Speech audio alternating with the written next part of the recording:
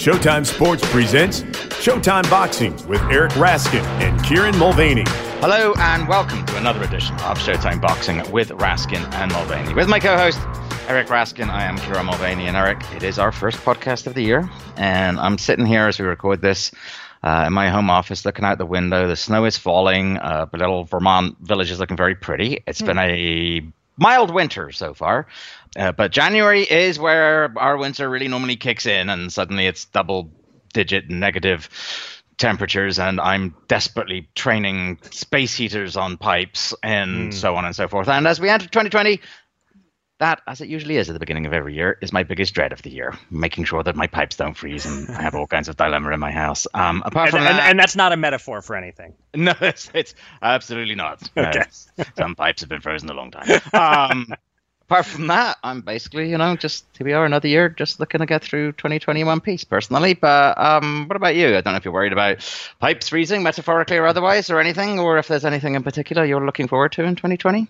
Well, like a lot of people, there are certain things that I'm dreading in 2020. This is going to be on certain fronts a challenging year to get through. But there is one particular thing that I'm excited about. I just learned there's a show coming to Showtime this summer called Your Honor, and it stars the world's greatest living actor, Bryan Cranston. So Walter Goddamn White is about to become a coworker of mine, sort of. Close enough, whatever. But I'm going to ask the Showtime folks to get him on the podcast for us, and then maybe that'll convince you to finally watch the greatest show in the history of television. And this is where you say, but I've already seen Twin Peaks: The Return. And then I say nothing because I now work for Showtime, and therefore I have no opinion on Twin Peaks: The Return.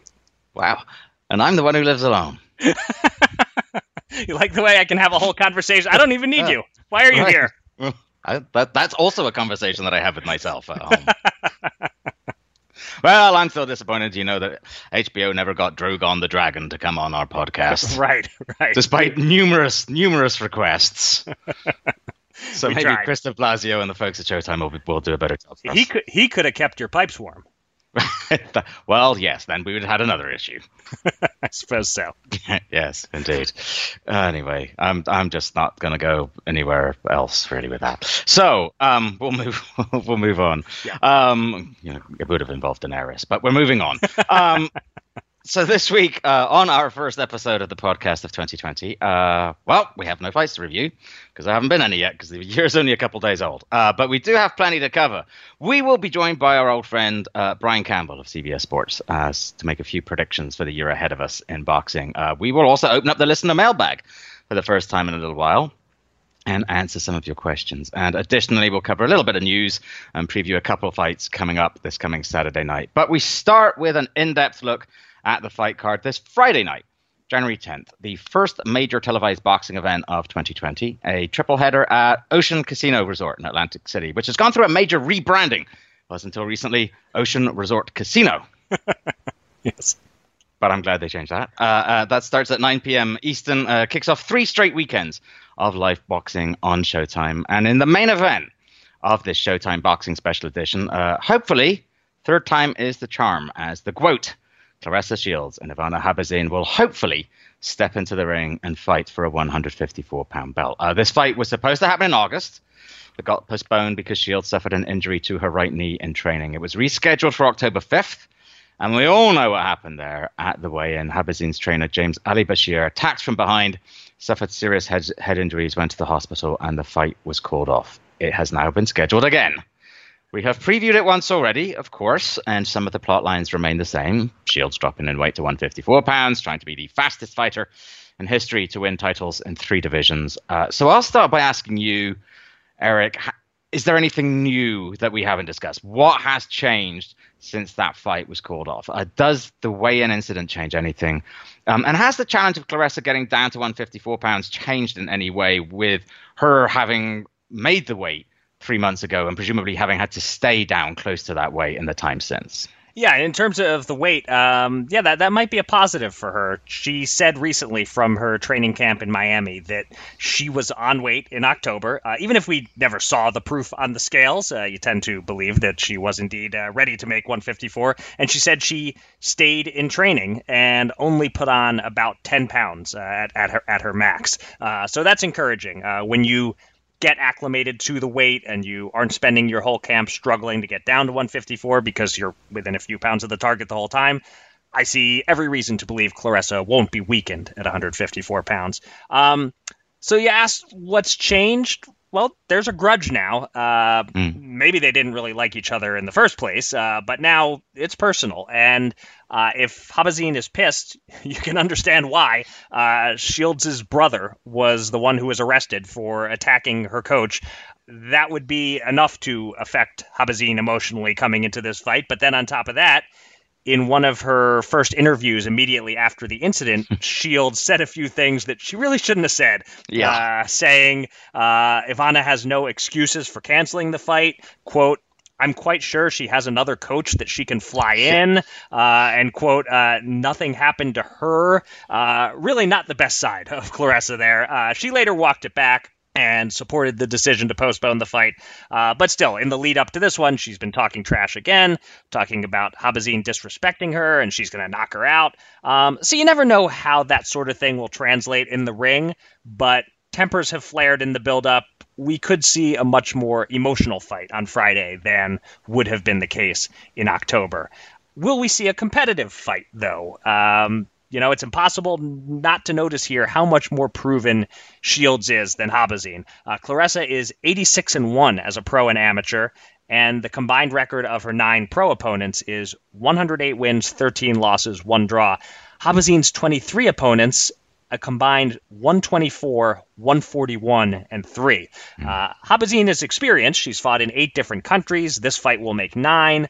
But she's lost almost every time she's stepped up, and there's a concern that Shields is going to be a full level, or 2 or 3 levels above her. On the other hand, Shields has been dropped. Khabazin never has, and Shields, incredibly, has yet to knock an opponent down. So break it down, Kieran. Does Khabazin have a chance here, or is the intrigue limited to the question of whether Shields, who's been taking the distance 5 straight times, can score that elusive stoppage? Yeah, I mean, it's boxing, so she certainly has a chance. But it's interesting. Not only has Shields fought a higher caliber of opposition, it's really interesting to delve into the numbers a little bit here and see how dominant she's been against that opposition. I was looking at some of the background info that our friends at CompuBox provided for this card, and a couple of things that really leapt out at me here. So Shields' 9 professional opponents to date have combined to land a total of just 463 punches against her. 9 opponents combined. And what makes that even more impressive is that more than 25% of those were landed by just one opponent, Hannah Gabriel, who landed 133 punches over 10 rounds. And then behind her are Tori Nelson with 81 over 10, Hannah Rankin with 75 over 10, and Christina Hammer, the other opponent to last 10 rounds with Shields, and who was supposed to be her toughest foe to date, who landed just 49.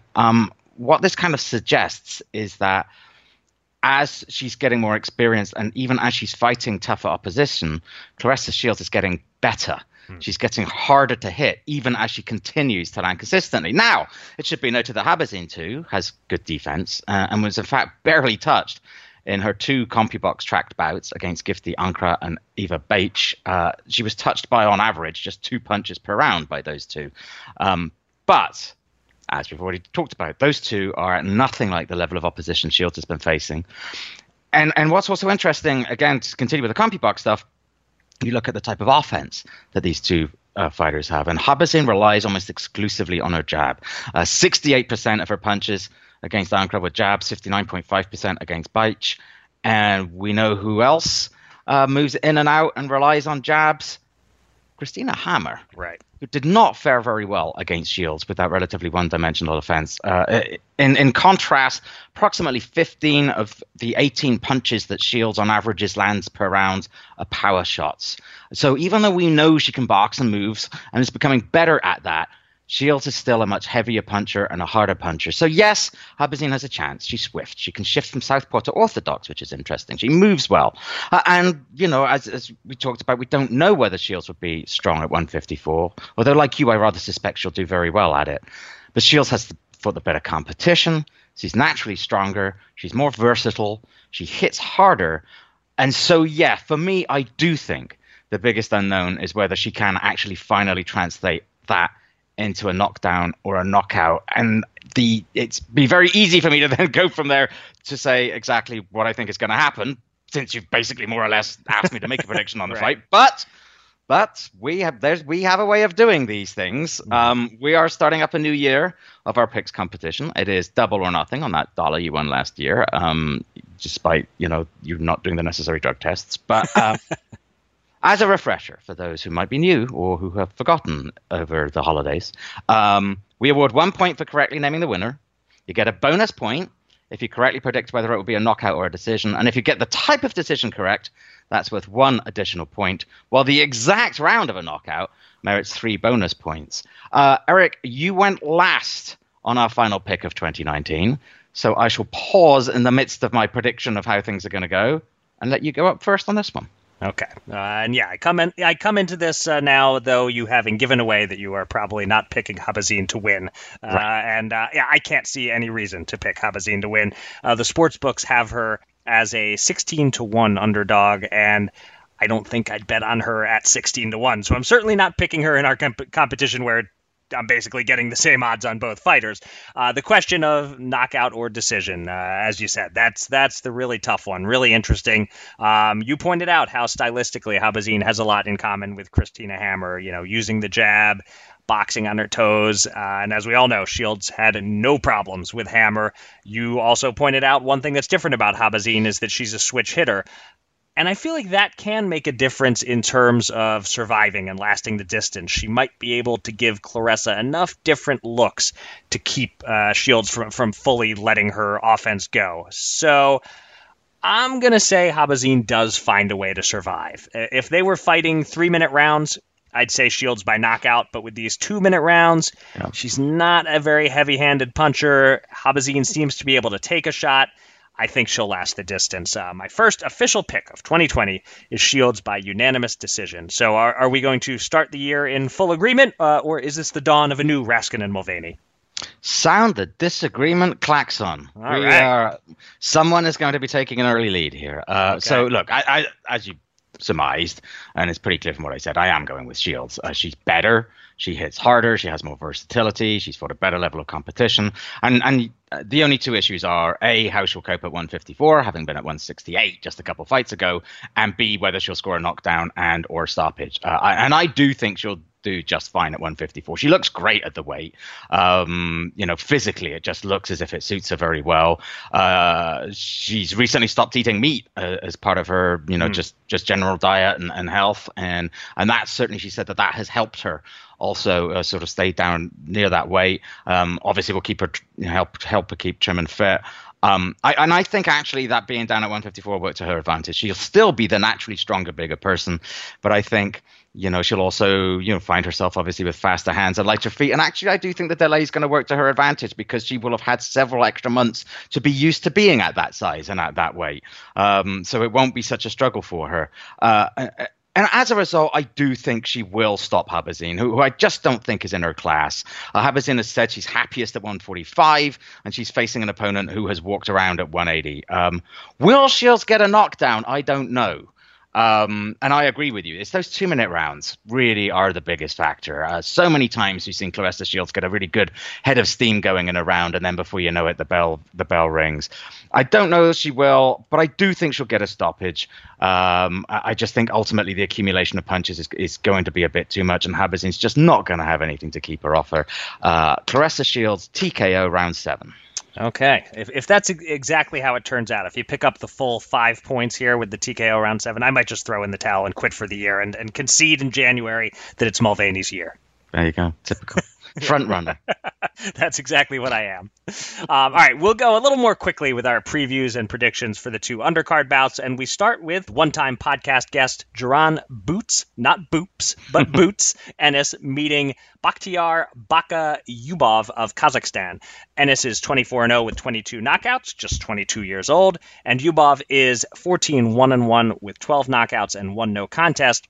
That record sounds pretty strong, but he has struggled since a 13-0 start to his career. Yubov has fought twice on Showbox, and Paulie Malignaggi said he was one of the hardest punchers he ever sparred with. Ennis, meanwhile, is one of the very best prospects in all of boxing. We were both impressed with him last time out when he dispatched Damian Fernandez in 3 rounds in what became the main event of the previous attempted Shields Habazin card in Flint, Michigan. Yubov is not a great defensive fighter, and he says, quote, "I enjoy getting hit." How much is he going to enjoy it against Boots Ennis? And what are you looking to see from Ennis in this fight, Kieran? He will not enjoy getting hit by Ennis, but I think the one thing he has going for him is that I doubt he'll have to get hit for all 10 rounds. He's an unusual fighter, Yubov, and he's the kind of opponent who, at the right level, can be hellish to fight. You know, he keeps coming forward, he does hit hard, but he also throws a ton of punches. That's an unusual combination to have somebody who comes forward, throws a ton of punches, and still really hits hard. But he does that, and he marches forward behind an awkward sort of bob and weave style. He will make you fight. You're not going to have an easy night. But as you noted, after a good start to his career, he has kind of begun to hit the buffers a little bit. He's won just one of his last 4. The draw he had in that 1-1-1 no contest stretch should probably, according to many observers, have gone down as a defeat. Certainly statistically, he was outlanded in that fight. He is getting easier to hit, and it seems that as he's slowing down in the course of fights, as fights progress, and he sort of gets cracked. Bad news for Yubov. Ennis is an active and accurate puncher, and it seems that to get the better of him, you need to be able to at least throw roughly as many punches as him and be more accurate than him. And Ennis also is increasingly throwing to body as well as to head. He's becoming more versatile, as we've seen. And he's also head and shoulders above anyone Yubov has faced before.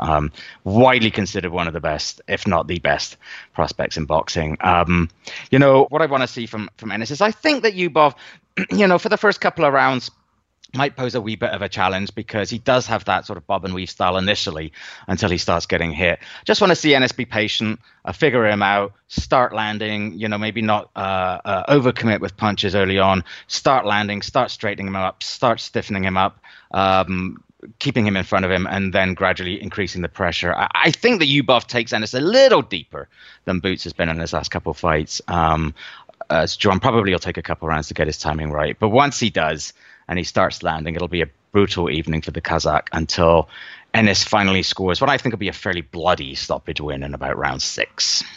Okay. I'm just looking at the styles here. Yubov being an offensive-minded pressure fighter, I just feel like that spells disaster against Boots Ennis. The talent is obvious with Ennis. The power is there. He will land on Yubov, and he will hurt him, and I, too, believe he will stop him. The question is just how many rounds it takes. Ennis's last 6 fights have all ended within 3 rounds. He has 10 first-round knockouts. But like you, I see him getting a little more work in here with the Atlantic City crowd rooting him on. Presumably there'll be some Philadelphians there, a bit of a local crowd pulling for Ennis.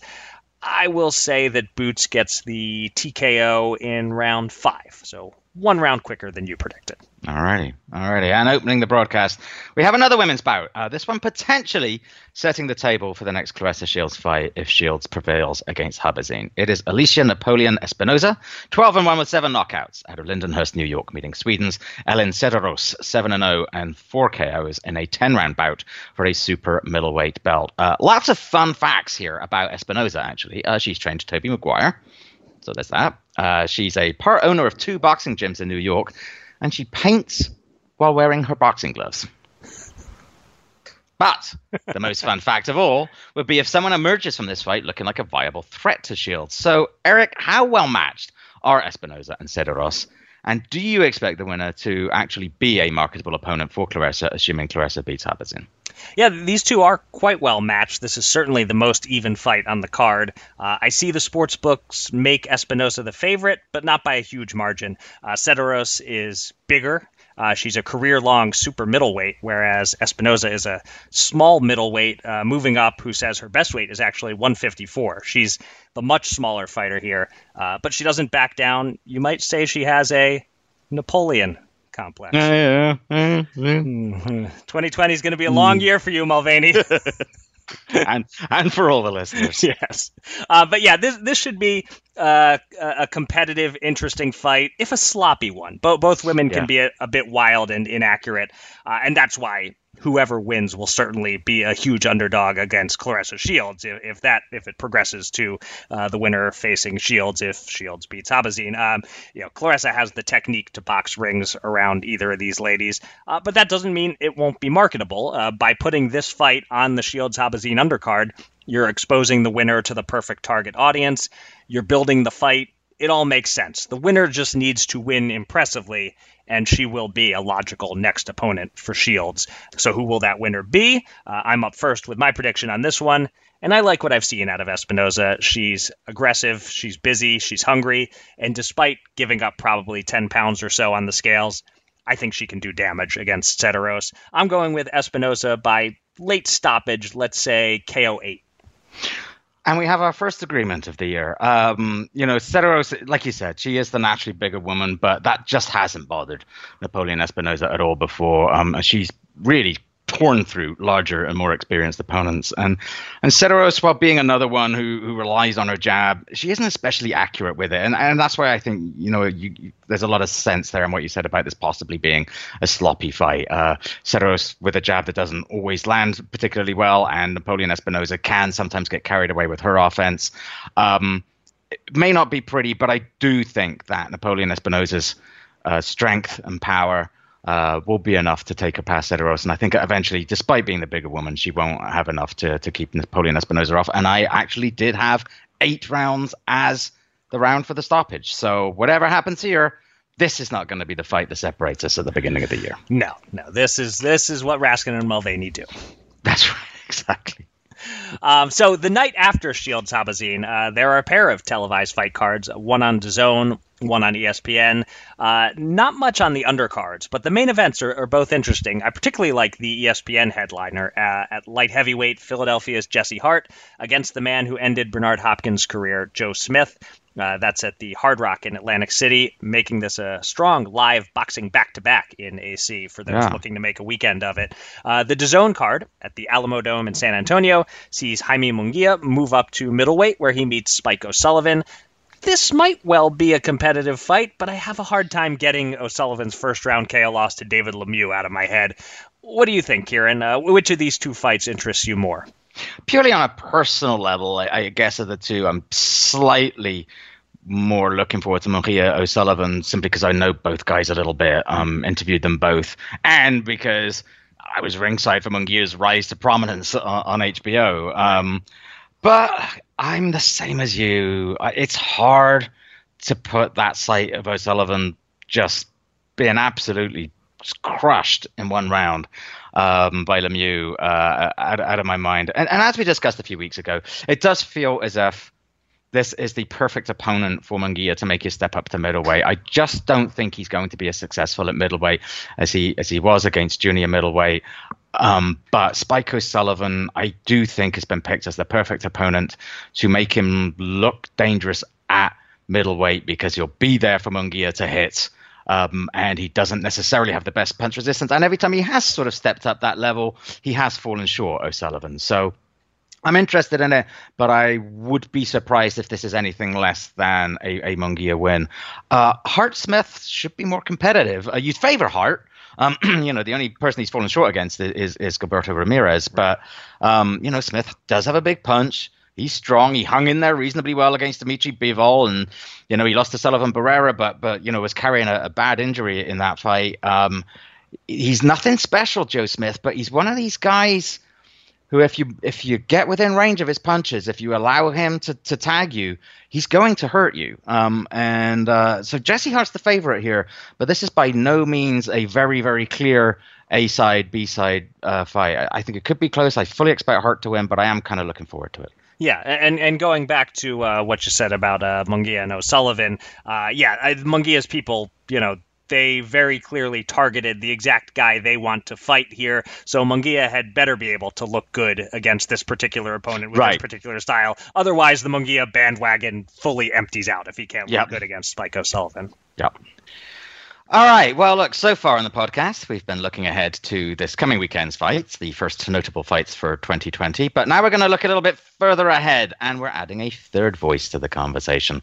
One of our favorite guests, one of our best friends in the business. You know him from his work on CBS Sports covering boxing, MMA, and pro wrestling. He is the host of the State of Combat podcast. He is Brian Campbell. Brian, I know you are not exactly in the best of health right now, and I greatly appreciate the fact that you've peeled yourself off your deathbed to join us. But there's one advantage here to the fact that you're joining us as you suffer from pneumonia.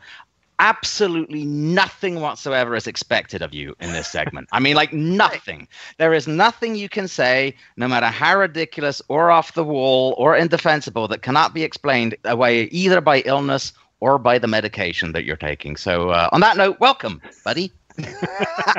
Wow, talk about a buildup. That's fantastic. Yes, battling pneumonia, but this was the only show I accepted during my illness. Wow, nice. Down, all right. Shout out to the Showtime family on that one. We feel special and we appreciate it. And he says pneumonia. I'm saying it with air quotes. We know it's actually an assortment of STDs. So that's my understanding.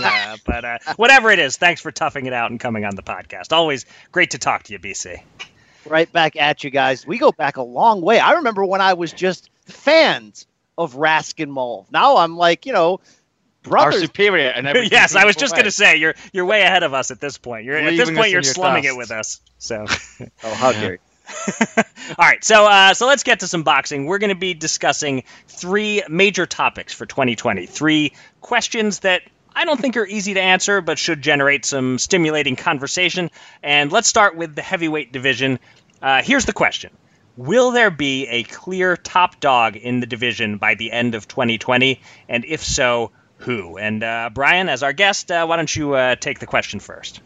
The answer is no. It's a sad answer, but it's a realistic answer. And that's because I can't see Anthony Joshua fighting the winner of the February Wilder-Fury rematch, which would be probably the most important fight you can make in 2020, one of the sexiest, and certainly would finally give us that answer of who is the best heavyweight, obviously a title we haven't seen on anyone since Klitschko's run there over the worst era in heavyweight history. And the reason why I say that is politics, and it sucks, and I wish I could have more optimism. But, guys, this is a topic I debate a lot on many different shows. There's a male and a female part that connects in life, and it creates life, right? I'm not trying to talk to you about marriage here or abortion. I'm saying to make pay-per-view fights happen, you got to have a male and a female part that both do pay-per-view. Up to this point, Anthony Joshua being one of the faces of DAZN, the streaming network, they don't do pay-per-view. Every time I ask anybody, either on DAZN, with Fox, with PBC, with Showtime, with anybody, can you do the big fights on the other side of the street with DAZN? The answers are always awkward. So until I see DAZN get into the pay-per-view business, until I see somebody from DAZN go, you know what, there's so much money in doing this pay-per-view on Showtime or Fox that we've got to make that leap, I think we end 2020 with possibly 2, not 1, Wilder-Fury fights, and Anthony Joshua fighting 2 others and probably winning, and still in that same spot of who is the best. Maybe the winner of Wilder-Fury will be the best from a pound-for-pound status, especially given Anthony Joshua having lost in 2019. But I don't see us having that answer at the end of the day because I still don't see the financials making sense. I still don't see the male and the female part connecting. We can't have a baby, Eric. I'm sorry. I'm trying to decide whether to chalk up the male-female thing as attribute that to the pneumonia or the medication, but I'm going to excuse you on one basis or the other from going down that road. Yeah, and so, I also agree. I don't think we will have one. We may have two, but we could even actually end up in an even more clouded situation, I think, by the end of the year. So even if this Wilder Fury rematch produces a definitive winner, if I understand correctly, BC, from what Bob Arum has said, there's no mandate for a third fight. But if the loser of the second fight demands a third fight, then the winner has to give it to him, is my understanding. And so it's hard to see a situation in which either guy loses that second fight and then doesn't demand a third fight. So you've got to figure that Wilder and Fury are just going to keep each other busy during 2020. It would not be a bad move marketing-wise, and if you see that the way the details of that Fox ESPN pay-per-view have been presented through the media, through the pen of people like Mike Coppinger, it seems like one network will handle the first and one network will handle the second. And if that remains to be true, you'd have to believe a two-fight plan was in place from the beginning. And if it was, guys, this is a topic Rafe Bartholomew and I have debated a few times on the CBS Boxing Podcast, is did they make this deal, which was announced back in May, mind you, when Deontay Wilder first put out that tweet, before we ever saw the results of AJ Andy Ruiz 1, was this made as a combined sort of middle finger to Eddie Hearn and DAZN and said, look, you guys are on your own island with that other platform. Our private parts will not be connecting. We're going to tie each other up for the next year and a half so that your guy will stand alone as that other heavyweight. Hey, it kind of makes sense now. Right. Some of that makes sense, but the rest we'll put aside to the medication. But yeah, so if those guys are busy, then neither, like you said, is going to have a chance to fight AJ. And as you said, maybe that was part of the plan anyway. And then as for AJ himself, he's in this position where he's got like 2 sanctioning body mandatories. And I assume he'll knock off one of them, which, if I understand correctly, is Kubrat Pulev. But the other mandatory is Alexander Usyk. And if he does fight him, I'm not saying that Joshua will lose to Usyk, but he could, which could cloud the situation even more. Or I suspect it's more likely that sanctioning body strips AJ for fighting Pulev instead of Usyk. And now we've got Alexander Usyk parading himself around potentially as a heavyweight titleist, which could further cloud it. So if AJ remains undefeated, Usyk has a belt, Wilder and Fury, maybe they split their 2 fights. It's really close.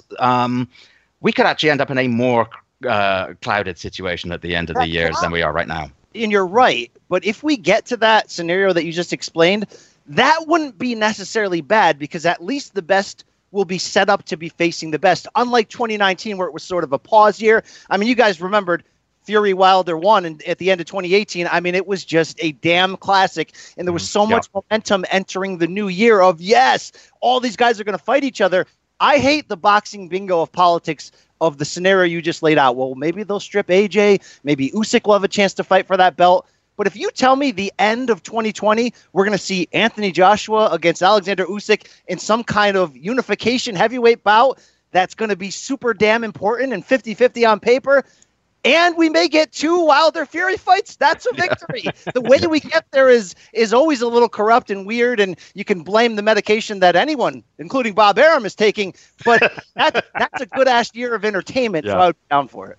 Yeah. No, so I have a slightly different take on what it would take to sort of establish a clear top dog in the division, because to me, if there's a definitive winner in Fury Wilder 2, to me that person is the man. Even if he hasn't cleaned out the division, to me he's clearly the guy that you need to beat to become the man, in part because Anthony Joshua lost last year, even though he avenged it. To me, Fury Wilder determines who's number 1, even though I absolutely agree with you guys. We're not getting like full unification and full clarification. But like Kieran, I'd absolutely say keep an eye on Usyk. He's the wild card.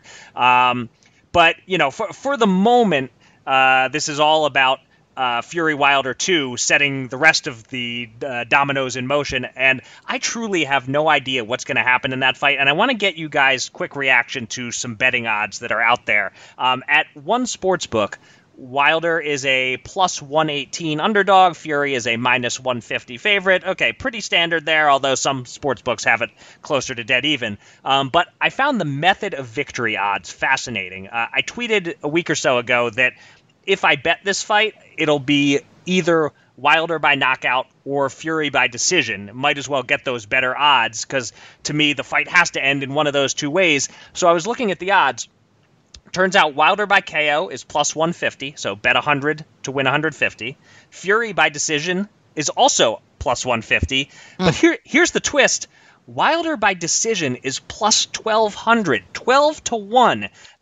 Am I crazy, or is that a great price on an unlikely scenario, but not an impossible scenario? And then also, I should note, Fury by knockout is plus 360, which is weird because I think Wilder by decision is probably more likely than Fury than much by more knockout. Likely. Yeah, so I'm curious for you guys, quick reactions. Which of those might you bet if you had to bet one of those outcomes?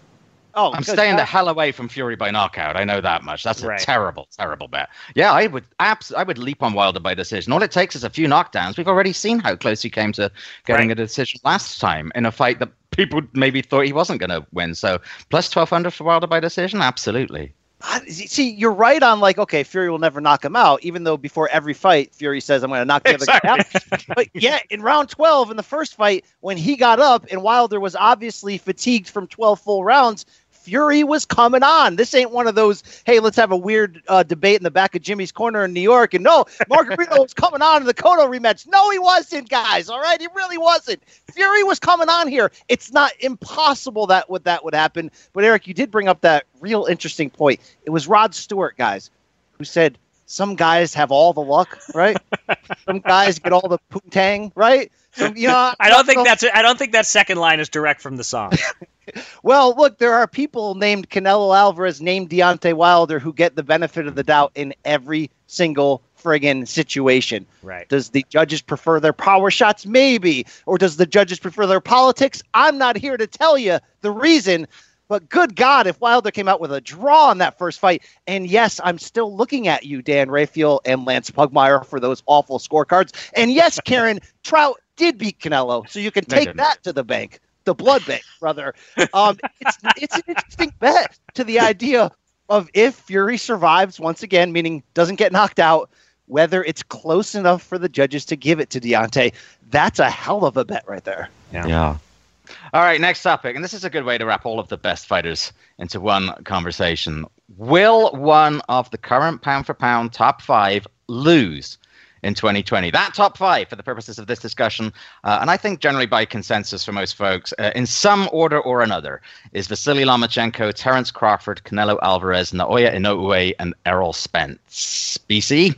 I think it's certainly possible, and I'm going to say I hope that it happens, because if it does, it would mean that all 5 of these guys would have significantly challenged themselves, which is what we want, because as you guys know, when you get to this level as a critically regarded fighter, you typically are gaining a certain level of commercial value, and the more commercial value you have, the more likely you are to be the face of a network and not as easy to make these big fights. Vasily Lomachenko is going to fight Teofimo Lopez most likely in April. Right there, you do have an opportunity for someone to lose. But overall, I'm specifically looking at Terence Crawford and Errol Spence. I want to see those two potential all-time great welterweights, potential like the Leonard and Hearns of this era, potentially. I know that's sacrilegious to some people. I want to see the match as tough as possible. Hopefully, Errol Spence is completely back mentally and physically from the accident, but he's already talking about coming right back against the Manny Pacquiao, against the Danny Garcia. If Terence Crawford and Bob Arum can figure out the divide that they have, being on their own island, there's no Americans left in that bullpen, right? Unless you're going to reach down to 140 or go up to 154, you have to find a sexy, challenging matchup. If they can, yes, there's always a chance that these guys are going to lose. Could we get Spence Crawford in 2020? No, we're not. It's not happening. So that's just not as likely.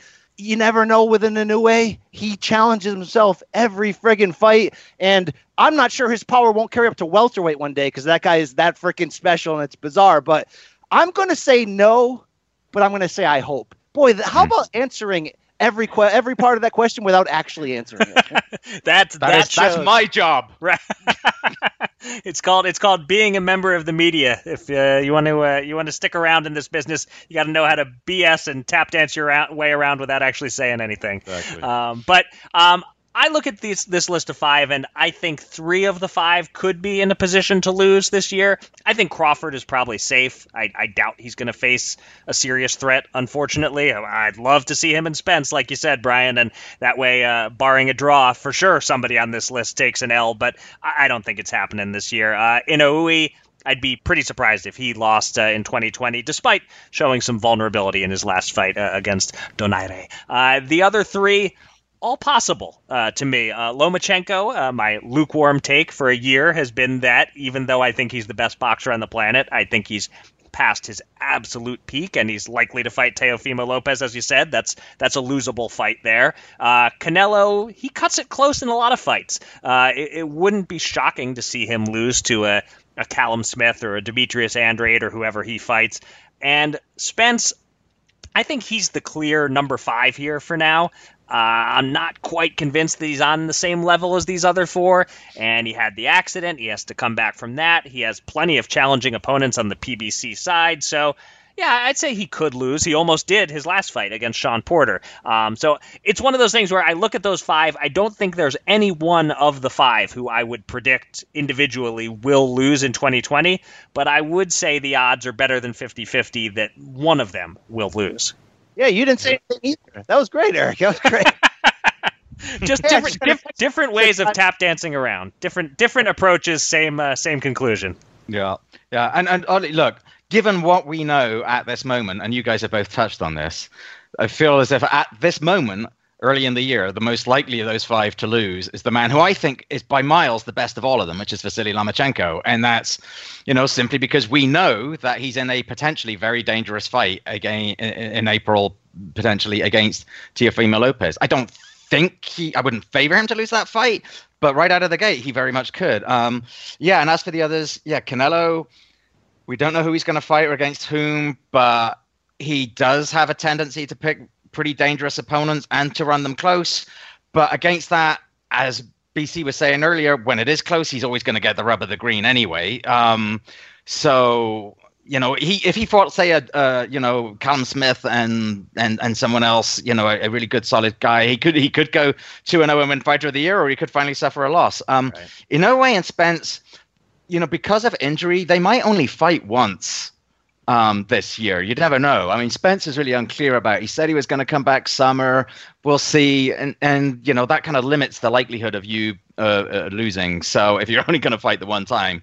And I don't think outside of Errol Spence, there's anybody who even has a chance of beating Terence Crawford. I think Terence Crawford is far and away the most likely to end up remain a 0 at the end of his record. So at the moment, it's hard to say, but we know that Lomachenko's got a dangerous fight, so that's a possibility. But I suspect that none of them will lose, but Vasily might.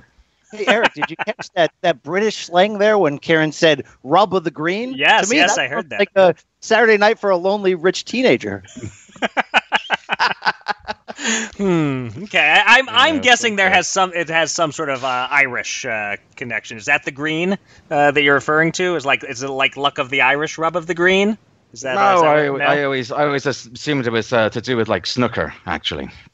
I don't even know what snooker is. Now, is that pool? Is that the other word for pool? With a bigger table. Okay, gotcha. All right. Yeah. Now I have no idea what we're talking about at all. But I will just note that I miss the days when Brian was talking about male and female parts. Oh, really? Hey, can I hijack your show real quick since we're on pound for pound? Do you agree with these humans who give pound for pound votes to heavyweights just because they knock people out? So you're saying that people are putting heavyweights on their list just because they're impressed by the punching power? Is that what you're saying? I'm saying people have Deontay Wilder in their top 10 pound for pound. And when a guy knocks people like that out, I know there's always an argument. But A, we saw him lose to Fury, and B, shouldn't it be harder for a heavyweight to get pound for pound recognition because they're typically not as skilled as the smaller fighters, and the pound for pound structure is, in theory, the only way that we are able to compare smaller fighters to the baddest men on the planet? Right. Yeah, I agree with that point that it generally is a little harder for a heavyweight to get on. I don't have that Larry Merchant rule that I won't rank a heavyweight. I'm willing to, but I currently don't. I think that the argument in favor of putting Wilder in your top 10, which some people have been doing that for a couple years now, and it kind of boggles the mind. Vladimir Klitschko in his prime, to me, was sort of a middle of the top 10 kind of guy, not as some people had him way up near the top. So I'm with you, Brian, that at the current moment, there is not a single heavyweight I even really consider putting in my top 10 pound for pound. Hashtag never forget that there was once an American journalist who had Vladimir Klitschko number 1 pound for pound. Indeed. Floyd retired. So much subtweeting going on here. So much. By the way, quick real-time fact check. Rub of the green is a golf term. Oh, okay. All right. Golf, snooker. I feel like it all kind of goes together. All those either European or preppy sports or whatever. I don't know. Right.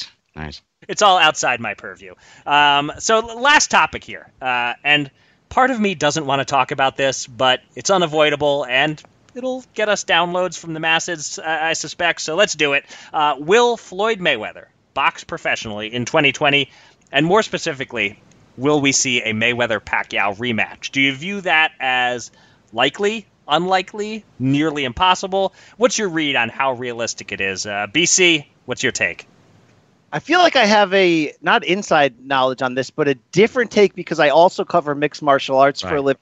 And I regularly not only interview, but listen to interviews done with UFC President Dana White, who we all know is teasing, some sort of move to enter into the boxing business, maybe even if it's just outbidding people for purse bids and putting fights on UFC Fight Pass.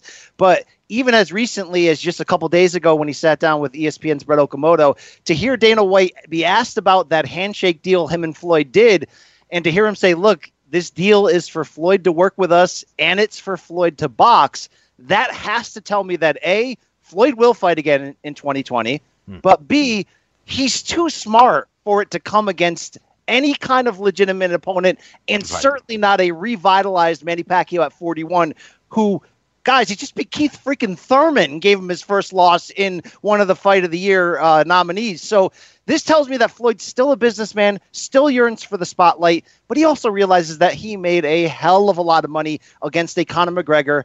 And if they can work something like that again, using Dana White, using the star power of whomever is the biggest UFC name at that moment. Could it be a Conor rematch? Could it be Khabib Nurmagomedov? Could it be this guy Jorge Masvidal, who's really becoming a crossover name as sort of this gangster street fighter turned legitimate championship contender? I would think, guys, that's much, much, much more likely. When was the last time we saw Floyd? Let's not forget.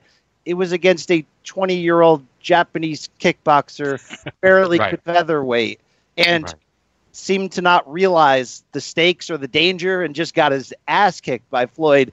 So I'd love Mayweather-Pacquiao too. I think there's a big market for it. I think it would matter. I think putting Floyd Zero back on the line one more time is entirely sellable, but he's too smart. Good God, he's too smart. Look at his matchmaking run. He's freaking brilliant. He knew, guys, and you know this. We've had this discussion a million times. He knew that when he was 38 and Manny was 36, he was going to be able to win that fight 8 out of 10 times, whatever. He knew when he was 32 and Manny was 30 that it was going to be a much harder fight. He probably knows that when he's 43 and Manny's 41, it's kind of a 50-50 fight all over again. We ain't going down that road. So to clarify, you mentioned a handshake deal. Is that the sense? Is that what Dana is saying, that there's nothing on paper there, that it is a handshake deal? Yeah, Dana has said in multiple interviews now that they made a handshake deal. They realized the value of working with each other, and that Dana's so confident he's going to wait until this. I don't know why he's going to wait this long, but he said he's going to wait until the summer to sit down with Heyman. And he mentioned 3 or 4 times how easy Heyman is to work with and how much he respects him. So that, again, leads me to believe it's a late 2020 kind of MMA boxing crossover. If it's a handshake deal, I think Dana's going to end up being disappointed. I know he's a savvy operator, but... Look, Floyd's weakness is just rub him the green, Karen, all right? he likes golf? Exactly. Meet me at Girl Collection, all right? Let's do it. He does love attention. He loves dumping all over other people's fight cards. He does love the speculation that's going to keep going about him fighting again, but he loves that.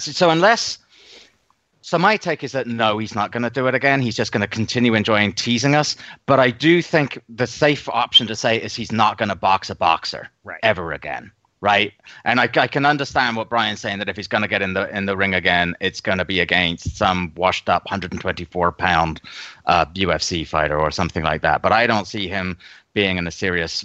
I don't think he's ever going to fight a professional boxer ever again. Not this year. Not ever again.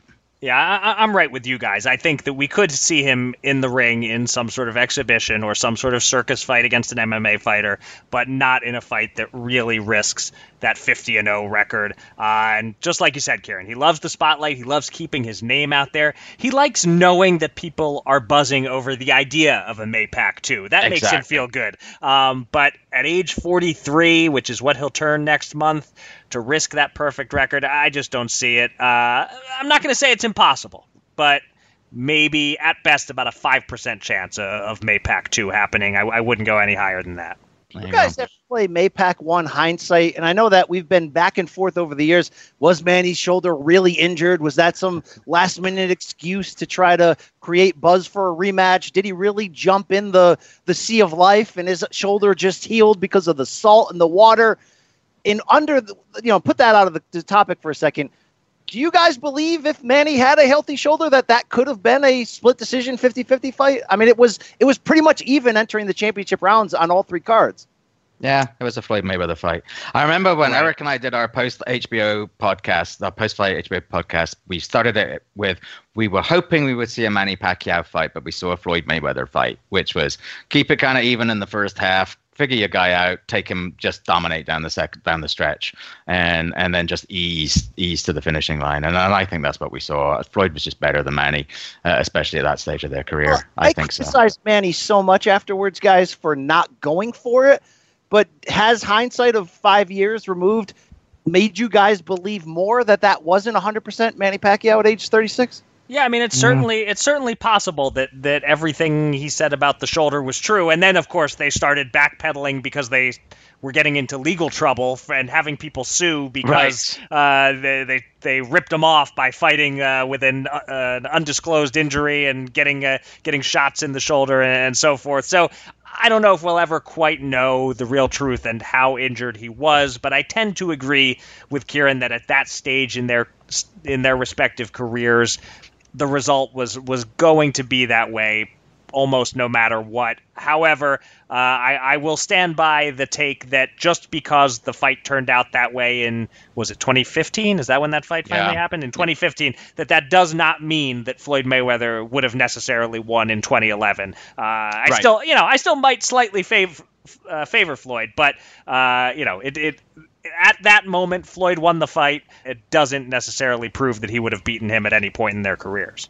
And the only reason I bring that up, guys, is because of this late career resurgence of Manny. I don't think we ever would have thought at that point that Manny could have had a 2019 borderline fight of the year campaign. So that's what's actually causing me to question if he's this good against Keith Thurman, he probably should have been a little bit better against Floyd, even with the matchup problems.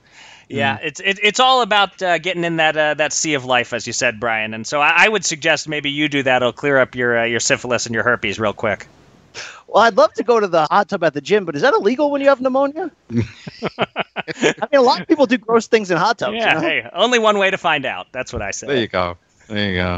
Hey, BC. Hey, look, man, thanks for joining us, and Happy New Year to you. And here's hoping that in 2020, all our male and female boxing parts get the rub of the green. Sorry, you're going to have to edit out most of my commentary here, but great talking with you guys. It's always a pleasure, buddy. Thanks, Brian. Get well soon, my friend. All right, it's time for our news segment, and there's really not a lot of news to cover on this week's podcast, so we'll pretty much breeze right through this. And no, James Bagg Jr. quitting Twitter probably doesn't count as news, although it's worth mentioning because it makes the original Jim Bagg the last Bagg standing on Twitter. And if you want to know more about Jim Bagg, ask Steve Farhood. Anyway, in terms of real news, just two quick things. First, Ryan Garcia's next fight has been announced. The young heartthrob appropriately will fight on Valentine's Day, February 14th, against Francisco Fonseca, with Jorge Linares fighting on the undercard. And second, some sad news. Four-time former cruiserweight titleist Carlos Sugar De Leon died on New Year's Day at age 60. Cause of death is not known. De Leon was one of the very first cruiserweight champs, winning a belt for the first time in 1980. And notably, he lost in 1988 to Evander Holyfield in a fight to unify all the major cruiserweight titles. Kieran, anything to comment on regarding any of these news items? So I somehow missed the Carlos De Leon news, and I thought it was terribly sad. 60 years old is no age to die. I mean, I have absolutely no idea about the state of his health before this. Kids, De Leon was a really good fighter. In an age when cruiserweight, which had recently been created as a division, I think when it first started, it was not taken particularly seriously, and yet ironically, very soon after its creation, was perhaps its golden age in many respects. It reached a level in many respects that it hasn't quite matched since, at least up until very recently. 4 times, as you mentioned, he held a cruiserweight belt, going 11-4-1 in title bouts. And one of those losses was by DQ for hitting after the bell. Overall, he went 53-8-1, De Leon. But as well as that DQ, that also includes 2 very late career losses at heavyweight to Corey Sanders and Brian Nielsen. Coming on the heels of concerns about the health of Leon Spinks, who, incidentally, De Leon also beat. It's just very sad news that just to start the year. So all the best to his family and friends there. All right. Well, let's finish the podcast by reaching into the listener mailbag for the first time in a few months. Remember, you can send us questions anytime on Twitter. Just use the hashtag AskShowPod, AskShowPod. And we start with a simple question from Steve Smith at Smitty0110, who asks, how did you both get into the boxing business? We've answered this question in the past, but it's a new year. We may have some new listeners. It's worth re-answering quickly. So, Kieran, you go first. Well, perhaps appropriately and topically given current events, it was to some extent a result of the Iraq War. I was living in a cabin in Alaska writing about environment and science issues in 2003 when some friends and I put together a very, very stupid and not in any way to be encouraged or admired website called WeLoveTheIraqiInformationMinister.com, which was devoted to that. If you remember the Iraq War, there was an information minister who kept saying things like, there are no Americans anywhere here, as U.S. tanks rolled past in the background. These were back in the days when we thought the notion of politicians and the like just brazenly lying was somehow notable and funny. Anyway, so it became this odd viral success, and we made an embarrassing amount of money from selling Iraqi Information Minister T-shirts and mouse pads and coffee mugs. And anyway, so that allowed me to do something that I've been wanting to do for a little while, which was to sort of freshen up my creative juices by writing about something entirely different than the environment and science stuff I'd been doing. And I'd always been a fan of boxing. I watched fights, bought pay-per-views. I enjoyed reading The Ring, except for that James Bagg guy. He was a total dick. Right? Cool. And, talentless hack. Glad I never had to work with him. And I always wanted to go to Las Vegas as well. So I took myself off to Vegas with my ill-gotten gains to write a book about boxing in Las Vegas. And I spent 8 or 9 months or so in Vegas, getting to know people in the business, attending fights, getting credentialed, interviewing people, and at the end of it, totally failing to sell the book that I had planned to write and blowing through all the money that I'd earned from the stupid website. But in the process, I was kicking around enough press rooms and that I ended up getting a freelance gig writing for ESPN.com, and then a freelance gig stringing for Reuters. And then Chris Vivian, a producer for HBO.com, saw me constantly cracking wise at the bar and the MGM Grand with Bert Sugar and decided to put us on camera together. And we started to do a bunch of digital pieces. And then that led from there to further work with HBO and then to Showtime, where we are now. Mm-hmm. All right, well, my story is not nearly as interesting as yours. It does not involve me making millions selling coffee mugs, but or thousands, tens of thousands maybe, not millions. I don't know. We won't get into your exact finances, but the point is you blew it all in Vegas. My story involved none of that. I was fresh out of college, didn't follow boxing, knew I wanted to go into sports journalism with my mathematical economics degree, as one does, and answered an ad in the paper from The Ring magazine. They were hiring a new associate editor because among the 3 editors on the staff, 2 were leaving at once, both Steve Farhood and Eric Karabell, who went on to much success with ESPN Fantasy. Both of them were leaving. Only Nigel Collins remained. They needed to make some hires quickly, and boxing knowledge was secondary to knowing how to write an edit. So despite not really knowing much about boxing at all, I got the job, soon advanced from associate editor to managing editor, and actually worked there for 7.5 years full-time before leaving for another full-time job. And boxing has been my side gig ever since. And I've freelanced all over the place, and the ending is similar to Kieran's. HBO podcast, Showtime podcast, here we are. And still, fortunately, in a position where boxing knowledge is not necessarily required relative to the ability to just bluff one's way through it all. Right. I basically have this gig because I know how to record a podcast. I know how to plug in the headset microphone into the computer and push the record button and send it off. That's really my main skill at this point. And I have an accent. And it's as simple as that. Yeah. There you go. So there you go. So you too, kids. can have a future in boxing media. Next up is a question from frequent mailbagger David Kushin, who writes, guys, politics/promoters/networks aside, in a perfect world, which two opponents would you most like to see Canelo face in 2020? For me, it's probably Jermall Charlo and Callum Smith, with a trilogy fight with Triple G a close third. Thanks, guys. Those are solid choices. Smith, Charlo, Triple G. But regular listeners should know who my first choice is for Canelo. It's Artur Beterbiev. It's not happening because the reward is not worth the risk for Canelo, but I love that fight. I think it's just a great matchup, great clash of styles. Canelo would be outgunned physically, but I think he'd be a very live underdog. My second choice, I'm not as hyped for a third fight with Triple G as I once was. So I think it's between the other ones that David named, Charlo and Smith. Those are both good competitive fights in which I'd favor Canelo. I guess maybe I'd go with Charlo. Jermall seems to have separated himself slightly as the better of the two Charlos. And with a Canelo fight, we'd find out definitively whether he's the goods or not.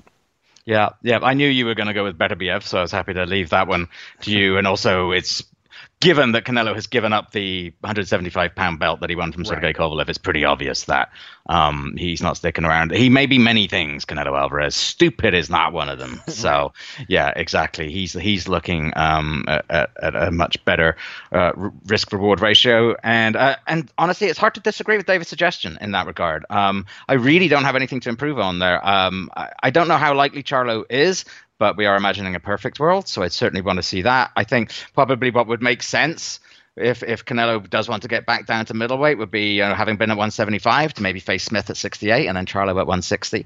What I do think is interesting is I agree with David and I agree with you. The way in which the boil has gone off Triple G3 so rapidly. And to a large extent, I think that was the result of Golovkin's struggle with Derevianchenko, added to the sense that he's perhaps not quite who he was before.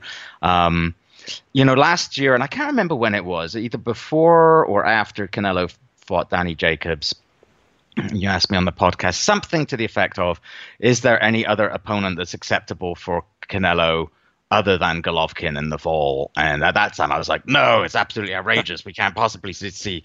I'm paraphrasing the question and answer slightly, but not very much, eh? But I don't think we're there now at all. I mean, I think with what appears to be a slight decline in Golovkin and with Canelo going up to 175 and facing Kovalev, we need to see a strong performance from Golovkin in the spring, I think, to make that one a super hot ticket again, I think. Yeah. All right, last one here from Kilpat at KIL787. He says, who is the fighter with a top-level career who still didn't live up to his potential? I'm thinking James Toney. He had a Hall of Fame career, but could have done even more if he avoided extreme weight gain, PEDs, etc. So what do you think, Kieran? It's very hard to top that one. I think that's an excellent example. So I was surprised to find that James Toney last fought as recently as May 2017. I hadn't realized that. Right. So under the new rules, he'll be on the next ballot, I assume, for the Hall of Fame. But even with, the sort of expanded admission criteria, he'll struggle to get in on the first ballot. And that's partly because it's such a strong ballot. But also because of the way that successful of a career as he had, the way he just pissed away some of it. At his best, James Toney was a phenomenon, but he, as Kilpat mentioned, he always struggled with weight and conditioning and indeed money, and he could be a pain in the ass to deal with. Just ask anyone who was involved with Goose and Tudor Promotions what things were like when word was that James was in the elevator on the way to the office. Then there were the failed drug tests, the disappearance from view after the Roy Jones loss, the David Tiberi scoring controversy. Then he had that great comeback, which looked as if he put it all together again. Tremendous performances at cruiserweight, the win over Evander Holyfield, and then the perhaps inevitable, somewhat sad decline over heavyweight again. I guess another person for whom similar could be said is Riddick Bowe. On paper, amazing achievements. First man to stop Holyfield. Tony was the second in the last one. Beat every opponent he ever faced. Only one official defeat with Holyfield participant in one of the greatest heavyweight title fights of all time. But you still feel that he could have been so much more. He had the talent and the size to be far and away, I think, the greatest heavyweight of his generation, but he fell so far short of what he could have been. Again, through lack of dedication, and you throw in his 3-day stint in the Marine Corps and the kidnapping of his wife, the crazy Gallotta fights, among other things. And you do have a picture of someone who was never totally in control of his career or his life. And if you hear him talk now, well, that kind of, you get a sense of perhaps partly why that might be. But great fighter, but gosh, could have been just generational. And one more, the risk of delivering at least a mildly warm take, Mike Tyson. Phenomenal, transformational figure in boxing. And maybe actually what he achieved was exactly what he could achieve, given, his relative physical limitations. And maybe the hype was always going to be too much. But, look at the feints and the head movement of early Tyson and compare that to the straight ahead, can't really be asked front runner style of later Tyson. And it's hard enough to think there wasn't at least something more there that we could have seen, if only he'd never met Don King or perhaps Robin Givens or been such a self-hating, self-destructive force. So maybe, not on the same level as those other guys, but maybe to some extent. Yeah, I like that warm take. I hadn't even thought about Tyson, but yeah, there's a case there. He's a guy who got absolutely everything out of his ability for a little while and then didn't live up to his potential for the second, third, fourth, fifth acts of his career.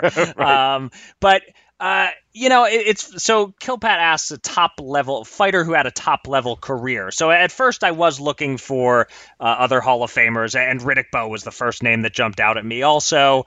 And then the other ones that looking down the list of guys in the Hall, there were two others that I thought qualified in different ways. Hector Camacho, who adjusted his style. We'll put that pleasant. Use that word for it instead of something meaner. Say he adjusted his style after the Rosario fight and was never truly great again. And the other one is Aaron Pryor, whose prime was shortened by cocaine problems. But I also looked at some good fighters who didn't have Hall of Fame careers and came up with a few more recent ones. Certainly Edwin Valero is an example. Yeah. There's a new book out about him by Don Stradley. If you don't know the Edwin Valero story, it's disturbing, but long story short, he was an undefeated rising star who had real mental and emotional problems, and he killed his wife and then himself, and this all happened before he'd really even reached his peak as a boxer. Also, I was thinking, maybe Victor Ortiz applies. I don't know that he had the talent to be great, but I think he could have been a little better than he was and just didn't have the mental toughness to get to the top. And here's my warm take, or my sort of a suggestion you wouldn't normally think of. How about Emmanuel Augustus? I think if he'd been handled differently, if he'd been treated as an A-side instead of an opponent his whole career, he would be remembered now as a really good fighter and more than just a talented oddity, which is kind of how we remember him. Yeah, definitely. That's an interesting take. I don't mind admitting I was on that Victor Ortiz hype train at the beginning. I thought Ortiz was going to be really, really good. But, well, there you go. Exactly. I mean, it goes to show that it's not just about talent. It's not even just about skill. There's a lot to do with dedication and desire, and it's a tough freaking business. And like you said with Augustus, boy, oh boy, who you end up being handled by. That's for damn sure. Yeah, absolutely. All right, that will do it for this episode of Showtime Boxing with Raskin and Mulvaney. Thanks again to our man Brian Campbell for pitching in from his deathbed. We will be back next week with lots of Showtime Boxing to discuss, looking back on the Shields Habazin triple header and ahead to the 250th episode of Showbox, the new generation, most likely with the help of a guest or two from the Showtime family. Until then, thank you for listening.